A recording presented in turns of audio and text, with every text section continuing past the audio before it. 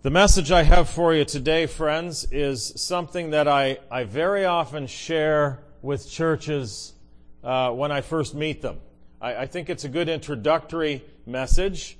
It's an expression that many of you have probably heard. Maybe you've used or you've seen it in movies or shows. And don't bring a knife to a gunfight, right? What does that mean? We're going to explore that today. And I'm going to challenge you a little bit because God wants me to challenge you.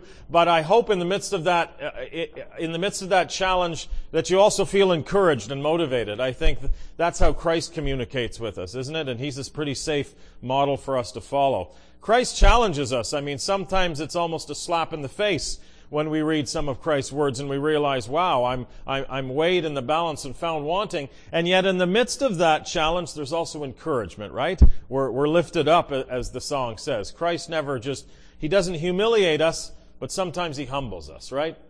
And so today I hope that we are humbled and challenged together. And as I direct this to you, you understand that I'm directing it with equal fervor at myself as a leader within the church.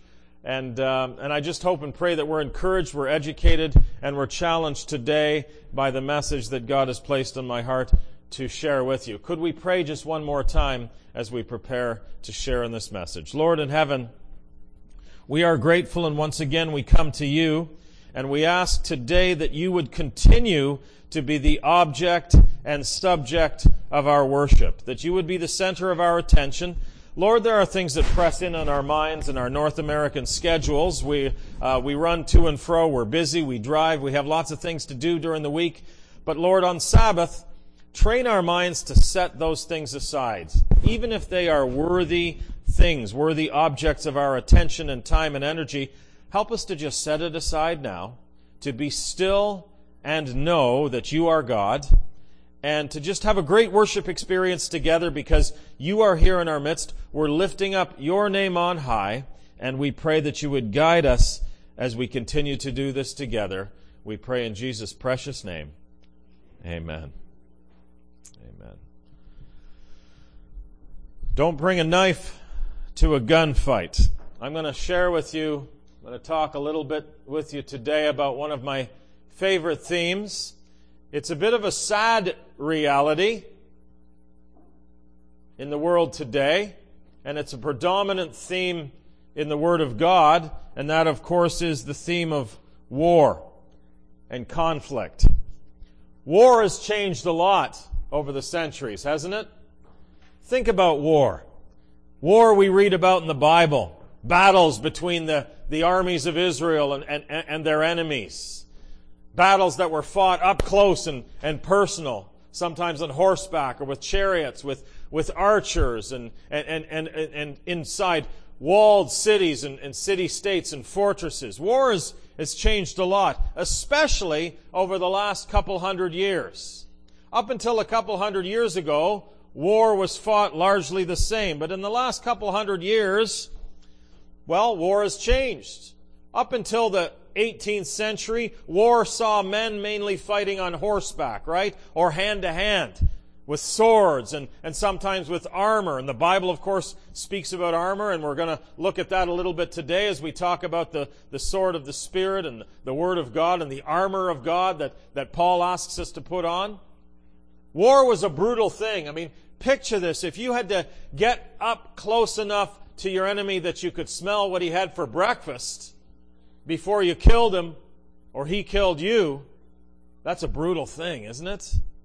Before the days of drones, before the days of remote control warfare, it was brutal and in your face. And then along came what we know as the arquebus in the 16th century.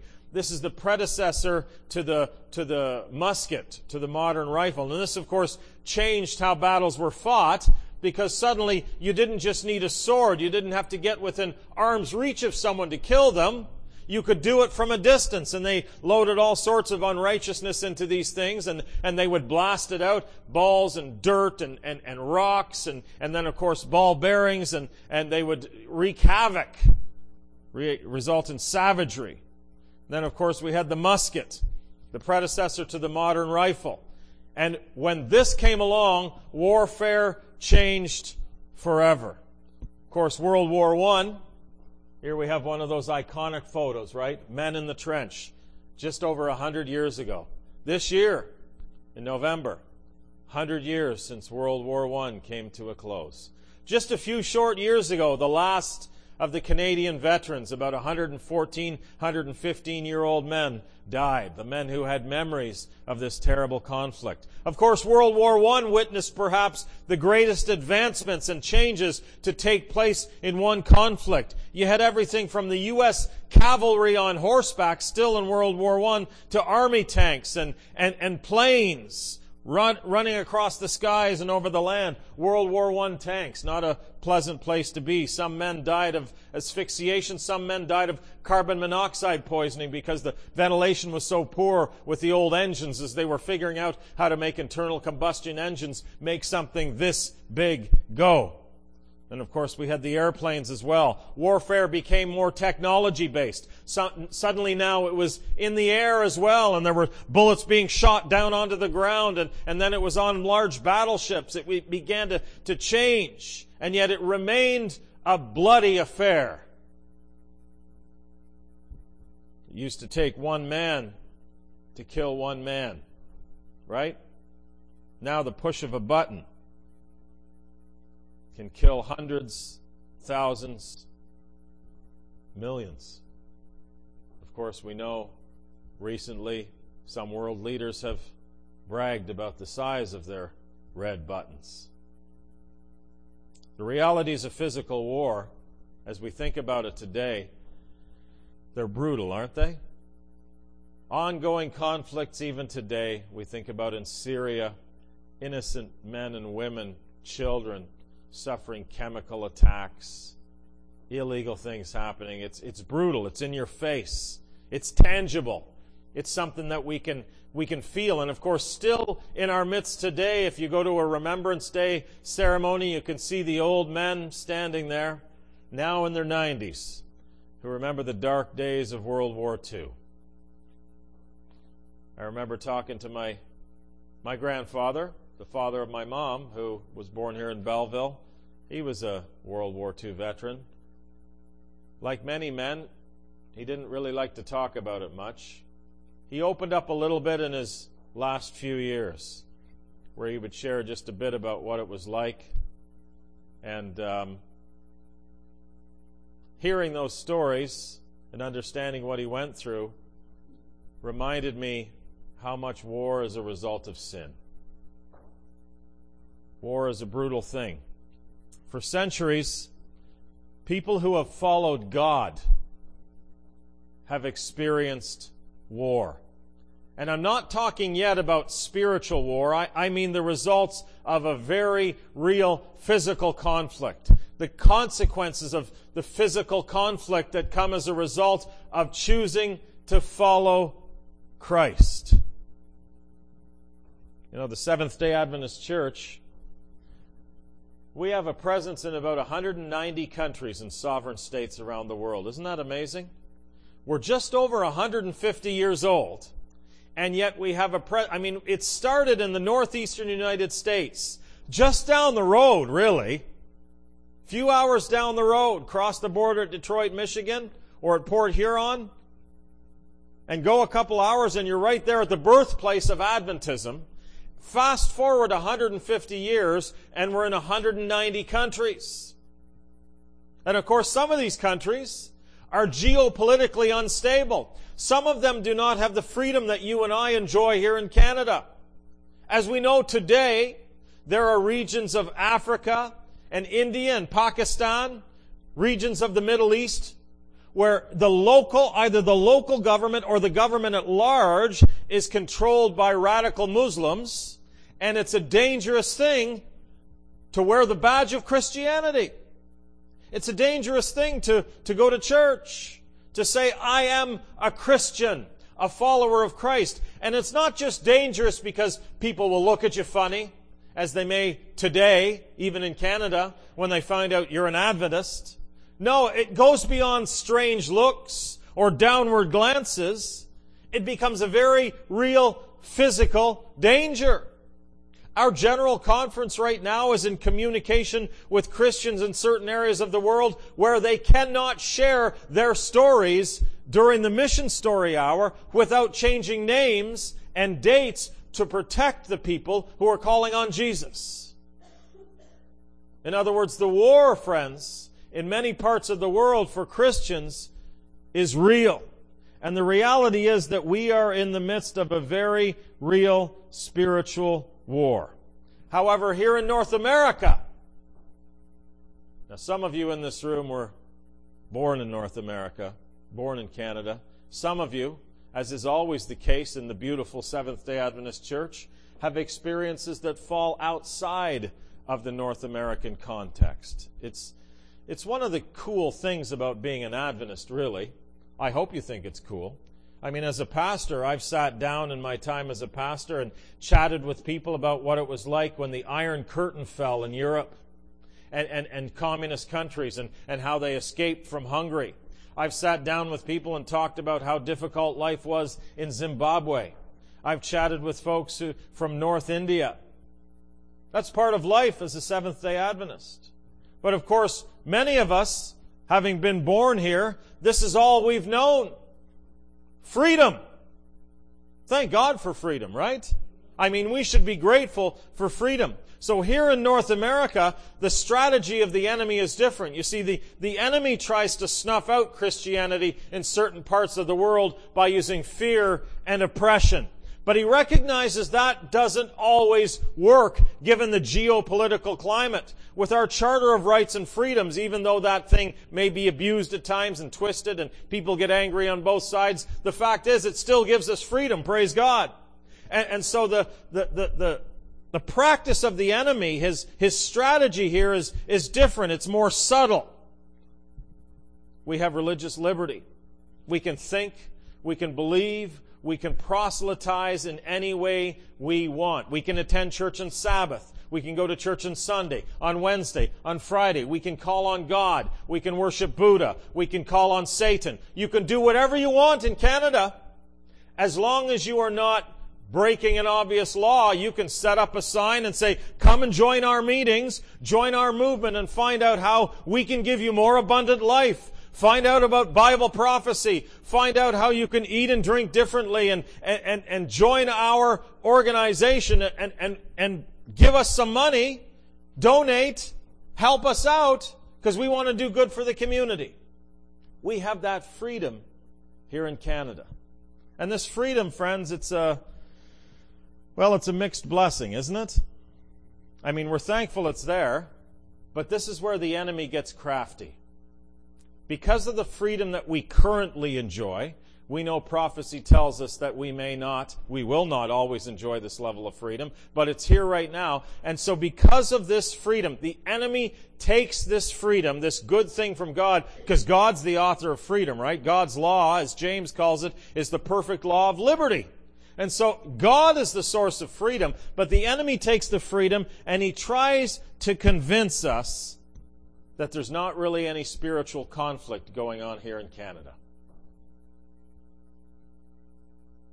He tries to convince us that all this talk about spiritual warfare is just old-fashioned Christians getting a little too excited.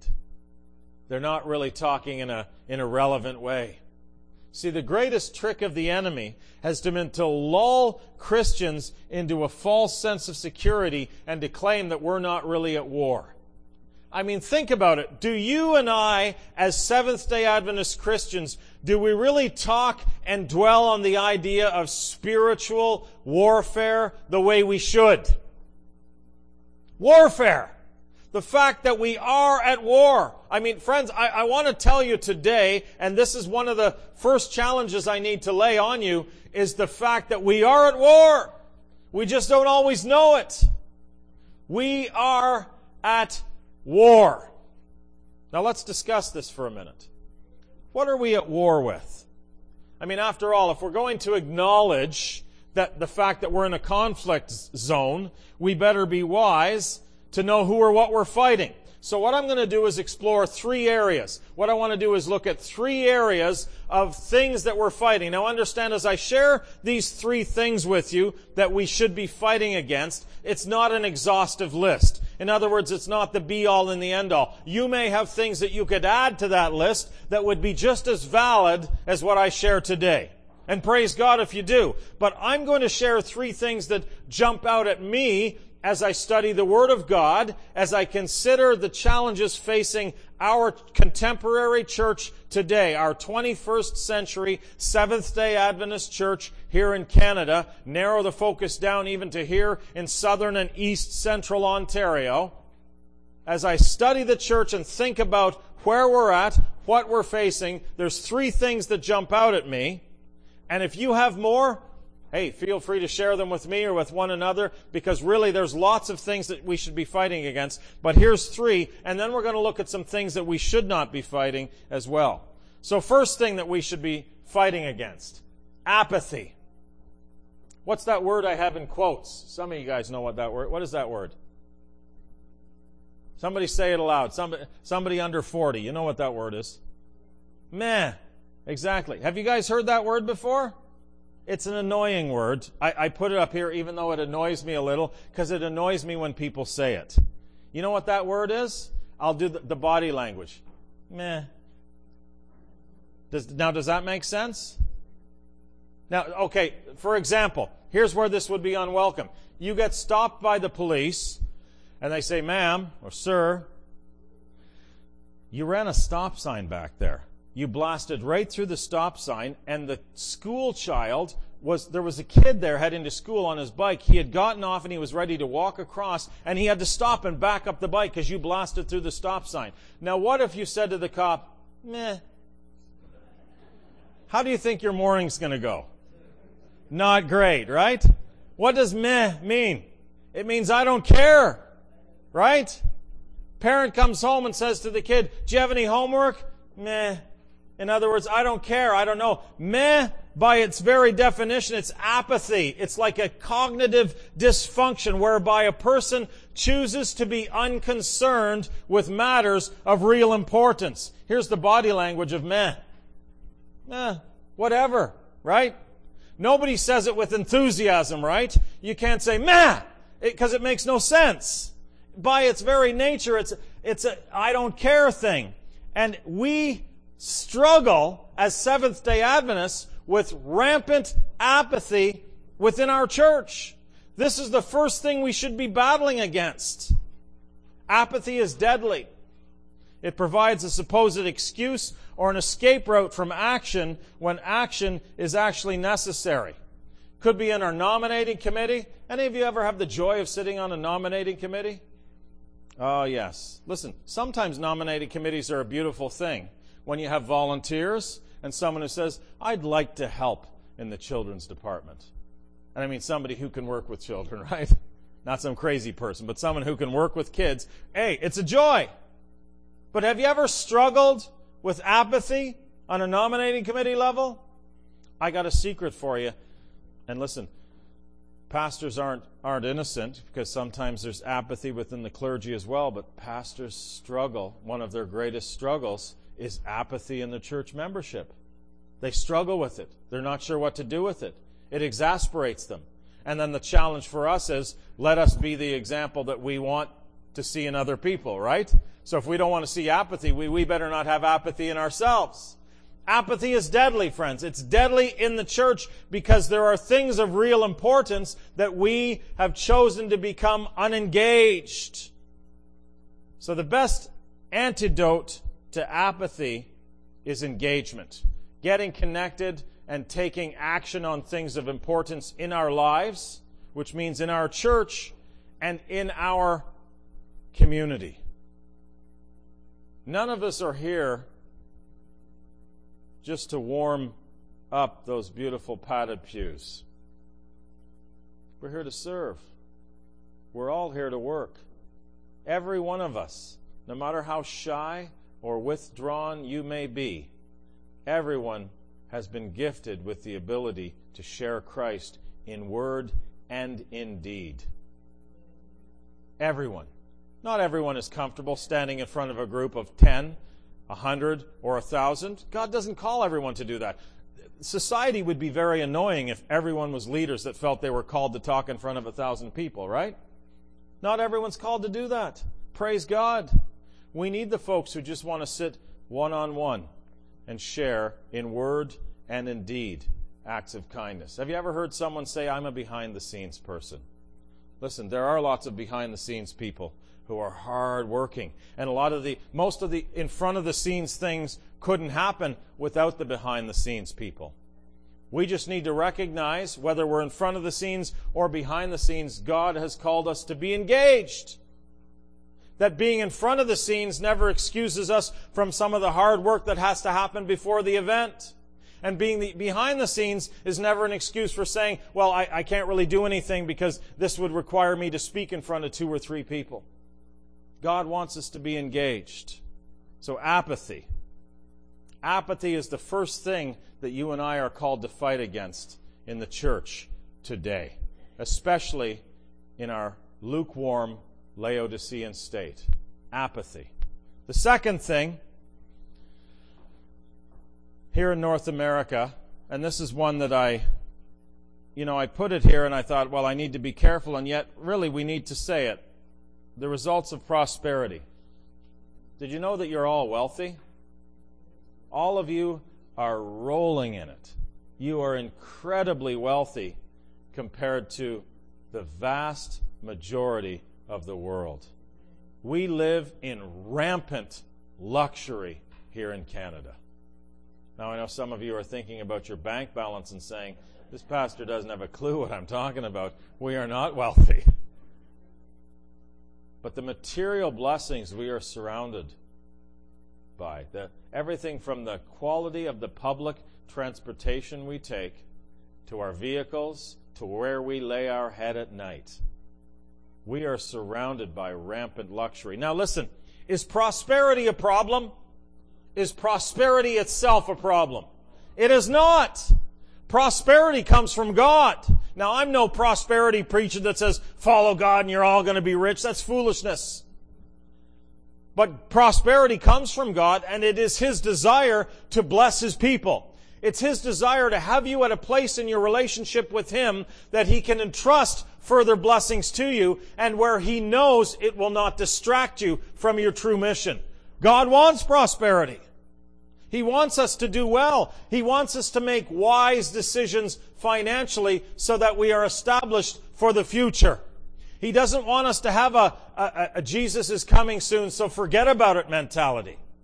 See, that was the foolishness that ran through our church for many decades, and it resulted in poorly constructed buildings because they thought this doesn't need to last that long. Jesus is coming. Really? They were saying that in World War I. And then again, World War II, they were convinced 75 years ago Jesus was coming, because those were pretty dark days in Europe, right? A lot of people died. 75 years have gone by. And so this whole idea Jesus is coming soon doesn't mean we abandon plans for the future. Prosperity is important. Being well established for retirement or for our children's education, beautiful things. But the results of prosperity, the worldly results of prosperity that creep into our church. Do you remember ingathering? Remember that old-fashioned thing that churches used to do? You'd go door to door in the fall. Usually it would happen in October, November, and you'd get those little lanterns. I mean, I grew up kind of half Adventist. I'll explain that to you some other time. So I had experiences in the church and out of the church, because my dad had nothing to do with the church and religion and God until last year. But so I kind of grew up half Adventist, which means I went in-gathering. My mom would take us to church, and so this is the 1970s. In-gathering was still a healthy thing in the church back then, and so we would get together. This is Richmond Hill Church, just north of Toronto. Churches everywhere did it, and we'd get our little can or the little lantern that turned on, and would play Silent Night, and we would go door to door, and we would tell people we were raising money for Seventh-day Adventist World Services, SAWS, before it was called ADRA, right? And then it became ADRA, and here we had a little brochure. And did you notice this? Those of you who remember in-gathering, where would you get more money? The poor areas of town or the wealthy areas? Of course, the poor areas. When you get to the townhomes and the homes that were worth maybe back then $20,000, $30,000 each, the simple-looking homes with the old 72 Chrysler in the driveway that had a few rust spots on it, and you got to the door, chances are you'd get more of a smile, and sometimes you'd get, you'd get a $1 or a $2 bill. That's, when we had paper money, right? There was no loonies or toonies. It was paper. And you wouldn't just get the stuff that jingled. You'd get the stuff that folded, sometimes even a $5 bill. Now, 1977, 78, somebody shoves a $5 bill into your thing. I'm like 8 or 9 years old. I'm celebrating, going to the next house. And what we saw, even as a small child, I saw the results of prosperity meant people didn't see things the way others did. When we get to the wealthy, the big houses that were maybe worth $60 or $70 or $100,000 back then, chances are we'd have the door closed in our face or hardly get anything. I remember one door, I knocked on one door and opened it up and they were having a Halloween party. So a dude answered the door dressed like a monster. Now, I'm 8 years old. Freaked me out a little bit. I kind of stepped back and he says, "Hey, how are you doing?" Through the mask, I could barely understand. I could hear this music going on in the background. All these people dressed monsters, ghosts, witches, and goblins. I said, I'm here. I just stammered out a little ADRA thing. And he said, "Hey, give me that thing." And he took the money thing from my hand. And I thought, uh-oh. And they passed it around the party. I could see, I was watching, I'm a little kid, I'm trying to watch. They're passing it around, money's going in. By the time it came back out again, there was like $25 in there. They had passed it around this costume party. See, so God can even use a crazy Halloween party to help His will be accomplished, right? God can use anything. And that was in a simple, not poor, but a simple lower middle class area town where they had just gotten together. And they thought, there's little kids here, let's give to charity.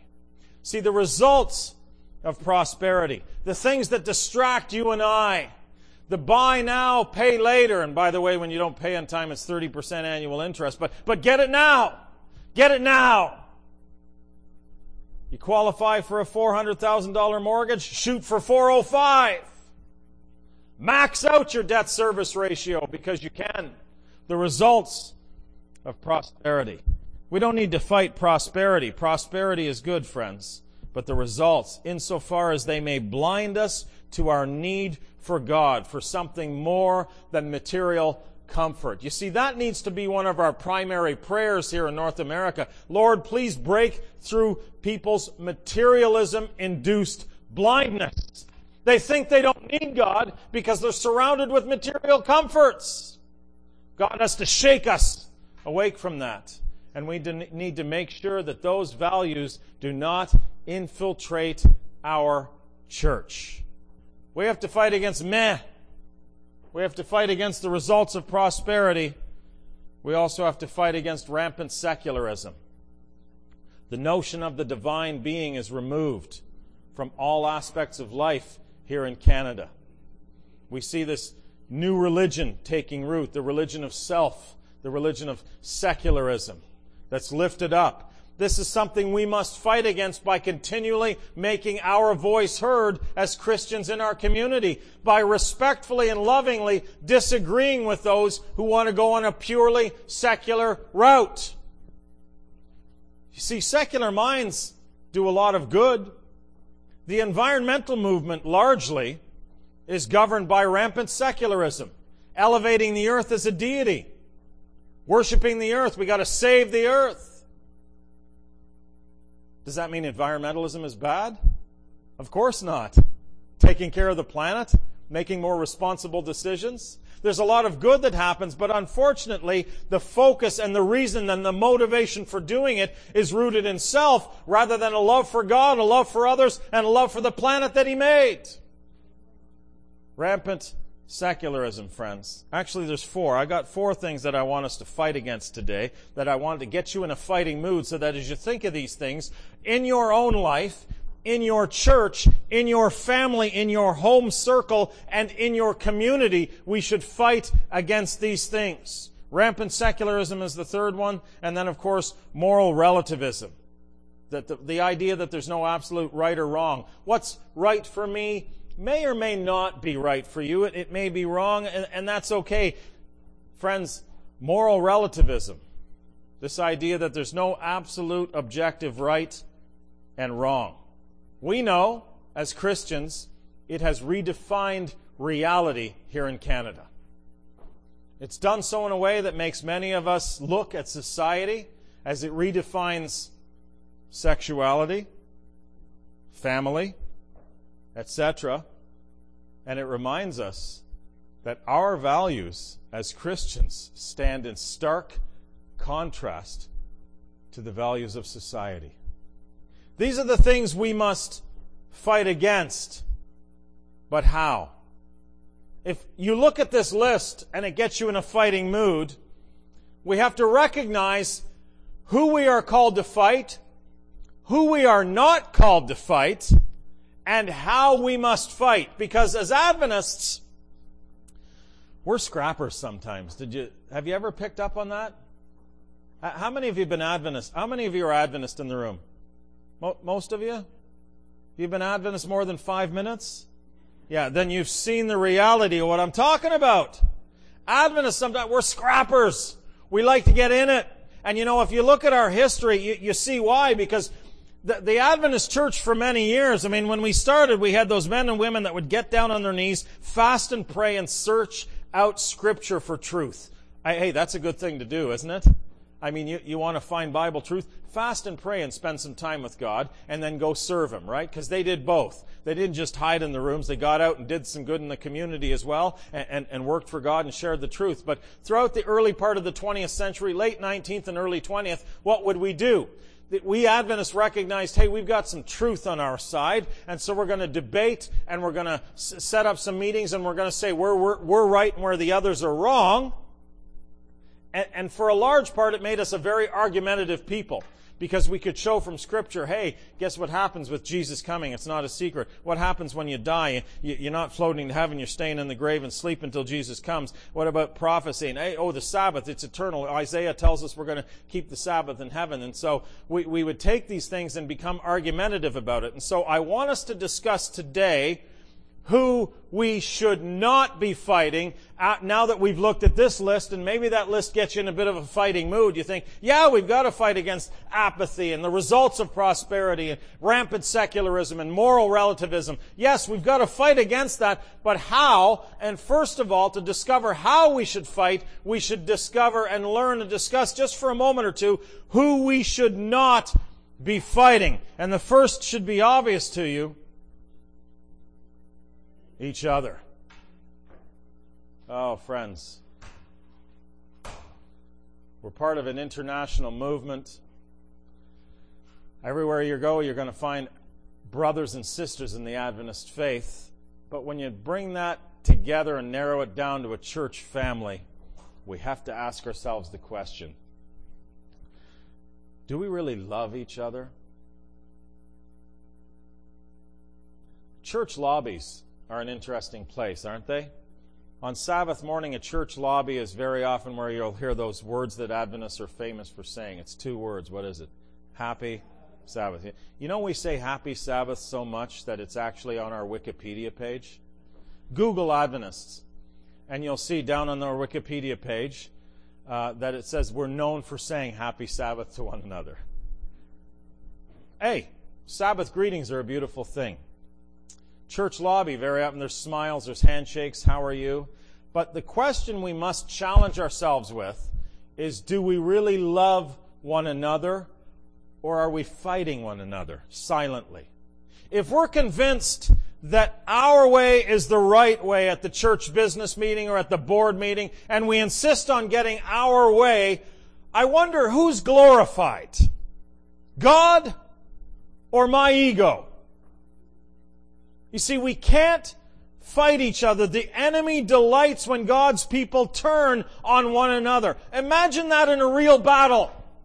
Think about that. Now, if we consider ourselves the army of God, we sing that even as kids. I'm in His Majesty's army. His Majesty the King of Kings, right?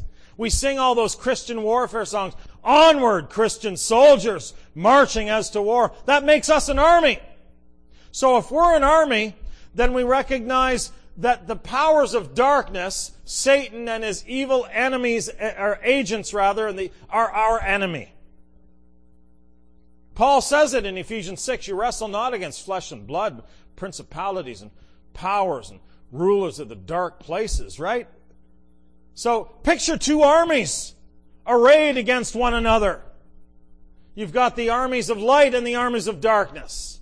And picture an old-fashioned battlefield. They're on two hillsides and they're ready to engage in battle.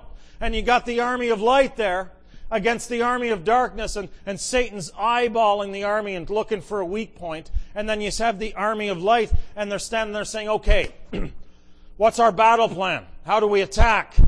And the general gets together with the other leaders and the sergeant, and they say, okay, you take your division, you go around back, you flank them, we're going to surprise them, you hide right here, and when they advance, you jump out and attack them, and another sergeant says, no, I don't like your battle plan. It's not right, and I don't feel called to participate in that battle plan. And another sergeant pipes up and says, well, you know what? Fighting in this way really isn't my spiritual gift, and so I'm just going to hang back while you guys fight. And another one comes and says, but guess what? I don't like your uniforms. You guys aren't dressed right, and you don't look like you're ready for battle, and so I'm not going to be associated with you. And pretty soon an argument erupts. Well, I don't like, no, look, and your horse is the wrong color. And the enemy's looking on, and he says, this is awesome. They're killing each other. And so it is. And so it goes. At so many of our gatherings. We gnash at one another. And the enemy looks on and says, I actually don't have to do a thing. They're doing it for me. We should not be fighting each other. Now, I've pastored several churches. I know a couple of the churches that I pastored in places far from here a while ago. People would come to me before the first business meeting. First business meeting with the pastor is usually when the best attendance is, because more people are curious to see what you're all about. After that, it drops off, second, third, fourth. But the first one, lots of people come. And I had people come and warn me and say, man, you got to be careful, because there's some firecrackers in this church. A couple of business meetings ago, one guy picked up a chair and threw it against the wall. And I thought, wow, we got a colorful bunch here. And so then I just thought, big picture. I don't know who was right or who was wrong with that. Obviously, he was wrong for throwing a chair. Maybe the reasons for him being frustrated were right. I don't know, and I don't care. Because we're starting fresh. And so my word to them is, and it's a word that I share with any Adventist group that'll listen, when you get together for a church business meeting, church business, what is church business? Oh, yeah, it's God's business. It's saving the lost, inviting people into a loving relationship with Jesus Christ. That's church business. So when you get together with a church business meeting, don't let a single word escape your lips that is not saturated with Christ-like love. If it does, pretend you're under arrest and exercise your right to remain silent. Be quiet. I said that to this church before we started. I said the first person to speak with even a hint of irritation in their voice, I will shut this down. You know what? They behaved themselves. Maybe because of the warning, but you know what? After that, several folks came and said, I was just so grateful that we could communicate today in love. Friends, we should not be fighting one another. The enemy is glorified when we do. How about the second group? Other Christians. Maybe you saw an article in September's edition of the Adventist Messenger from Pastor Sanchez out in Manitoba.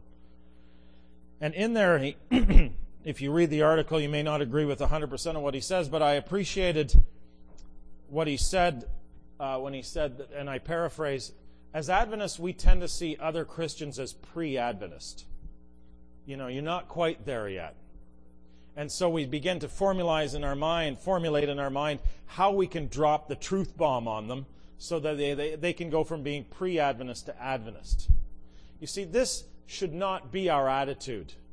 We know, as Adventists, look, we know. There are truths in the Bible that we lift up because we see scriptural evidence for them. That's why we're here today and not tomorrow. Praise God. Praise God. But the solution is not found in fighting. We have to remember, you and I as Adventists are not the only ones in the army of God. There are many people who will be in church tomorrow morning right here in Belleville who have given their lives to Jesus Christ. And if they fall asleep, they're falling asleep in Jesus.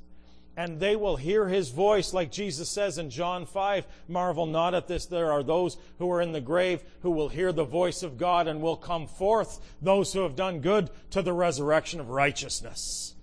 We Adventists, praise God, will be a small minority in the kingdom of heaven when denomination ceases to exist. There are others in the army of God today who are doing good and doing His work, and we must work with them. This is a challenge for us as SDAs because we're part of the Christian community. And of course, we know there are several things that set us apart: prophecy, Sabbath, state of the dead. Yet the proclamation of truth in a loving manner stands in stark contrast to the attitude that we sometimes possess as Adventists towards other Christians. We must not fight them. We must love them and recognize that God has used them. Hey, if God could use a crazy dude like Nebuchadnezzar, Nebuchadnezzar had the spirit of prophecy. Read the Bible. God gave him dreams. He wasn't sure what they were all about, but that's the spirit of prophecy. God spoke to him and used him. Read the last words that Nebuchadnezzar ever uttered in the Bible. Sounds like the book of Psalms. Praising God, saying, hey, God can lift you up, and those who are proud, He can humble them, because He humbled Nebuchadnezzar, right? If God can use a crazy dude like Nebuchadnezzar who is ready to burn people's houses to the ground and kill their families, I'm pretty sure He can use other people in other denominations who are calling on Jesus. Right? So praise God. We should not be fighting other Christians. And finally, we should not be fighting the godless multitudes. The fact is, friends, there are many, in the world today who want nothing to do with God. There are many people in our community right here in Belleville who think we're all idiots. It's true, right? They think we are morons, straight up losers for believing that God created the world. We should not fight them. Do not, Facebook and Twitter crowd, get involved in online debates with trolls who just want to put you down because you're Christian. Don't engage them. I've got lots of atheists, God-hating atheists in my own family who regularly post things just trying to bait a reply. Don't do it. It will serve nothing. We are counseled even from Mrs. White to avoid the debate atmosphere when possible, because God is rarely glorified in the debate atmosphere. Rarely. It's usually ego against ego. Creationist versus evolutionist. Sabbath versus Sunday. In this case, God versus no God. Let's not fight the godless multitudes. As Christians, as Seventh-day Adventists, you all should be known as the nicest people on your street, the friendliest person in your building, the kindest, most approachable person on your block. We should generate positive interactions with those who have no desire to have anything to do with God. Because if they have a positive interaction with the Christian, it's going to lower prejudice a little more than a stern interaction, right? Than a fight, the conflict. Godless multitudes need our prayers, man. We need to reach out to these crazy communities that we're part of now. All these poor fools, because the fool has said in his heart there is no God, right? So there's lots of poor fools lost in sin who just need Jesus. Oh, it's easy for us to put them down because they're self-centered and they think that the problems are going to be solved by mankind saving the planet. We shouldn't fight against these people. We should reach out to them Engage with our communities. Sit down at a church business meeting and discuss how we can creatively and innovatively reach the lost who want nothing to do with God, not just the Sunday keepers, but the post-spiritual, post-religious people who say, I'm a none. On the survey, I check none on the questionnaire. I have no religious affiliation. We have to reach those people, and it starts with positive interactions, not with fighting. Brothers and sisters, my final word to you today is centered around the call to fight. Put on the whole armor of God every day, recognizing that if you don't, if you get up in the morning, you all have busy work, and I know even if you're retired, you're still busy. Every retired person I know seems busier than the ones who are still working. So you're all busy. You all have demands on your time. But if you get up in the morning and you allow the urgent to replace the essential, you understand? If you allow the urgent things in your schedule to replace the essential, time spent with God, putting on that armor in the morning before you go out into this crazy world, you're like a person bringing a knife to a gunfight. What does that mean? We know what it means, right? It's self-explanatory. Who's going to win in this contest? You know, it's not like the movies where sometimes the guy will throw the knife and the guy with the gun is done. No, the guy with the gun is going to win, okay? Bring a knife to a gunfight. What does that mean? It means you are dramatically underestimating the conflict that you are about to enter into. Listen, God is powerful, and I like to focus on God when I preach and when I study, but never forget, the enemy hates you, and he's got very advanced warfare, and he's skilled at using it because he has thousands of years of practice. He studies you. He knows you. Don't go out into the world without putting on the whole armor of God. We're bringing a knife to a gunfight. We're going to be mowed down by the enemy and by society, by secularism, by moral relativism, by apathy. Put on the armor of God. Put on the armor of God every day. The belt of truth, the sword of the Spirit, the helmet of salvation, right? The knowledge of salvation, the breastplate of righteousness, shield of faith, the feet with the gospel of peace. Oh, that good old sword of the Spirit, right? The Word of God. Remember, swords are not designed to warn people, they're designed to kill. The Word of God is designed to kill discouragement, to annihilate error, to slay division, not to kill other people. Put on the armor of God, and then you know what? It's like you have a cannon and the enemy has a slingshot. You are so dramatically superior in strength with God's armor on to what the enemy has, it's not even fair. That's the secret the enemy doesn't want you to know. God isn't just barely stronger than the enemy. I barely made it through. You put on the armor of God, you are vastly superior in strength and wisdom than the enemy. Never forget it. You are then equipped to deal with this crazy world and all the rascals that live in there. The godless multitudes who think we are fools, you will be equipped to love them, to positively interact with them, and to show them Jesus through your radical kindness and the things you do in your community. Put on the armor of God, friends. Let's not bring a knife to a gunfight. Let's remember, as Seventh-day Adventist Christians, we are at war. But with God's armor, we will win. May God bless you.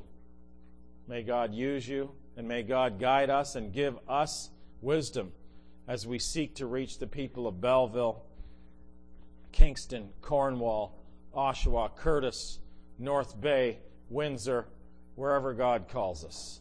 May God use us. May we put on His armor so we can be victorious. Praise God. Amen.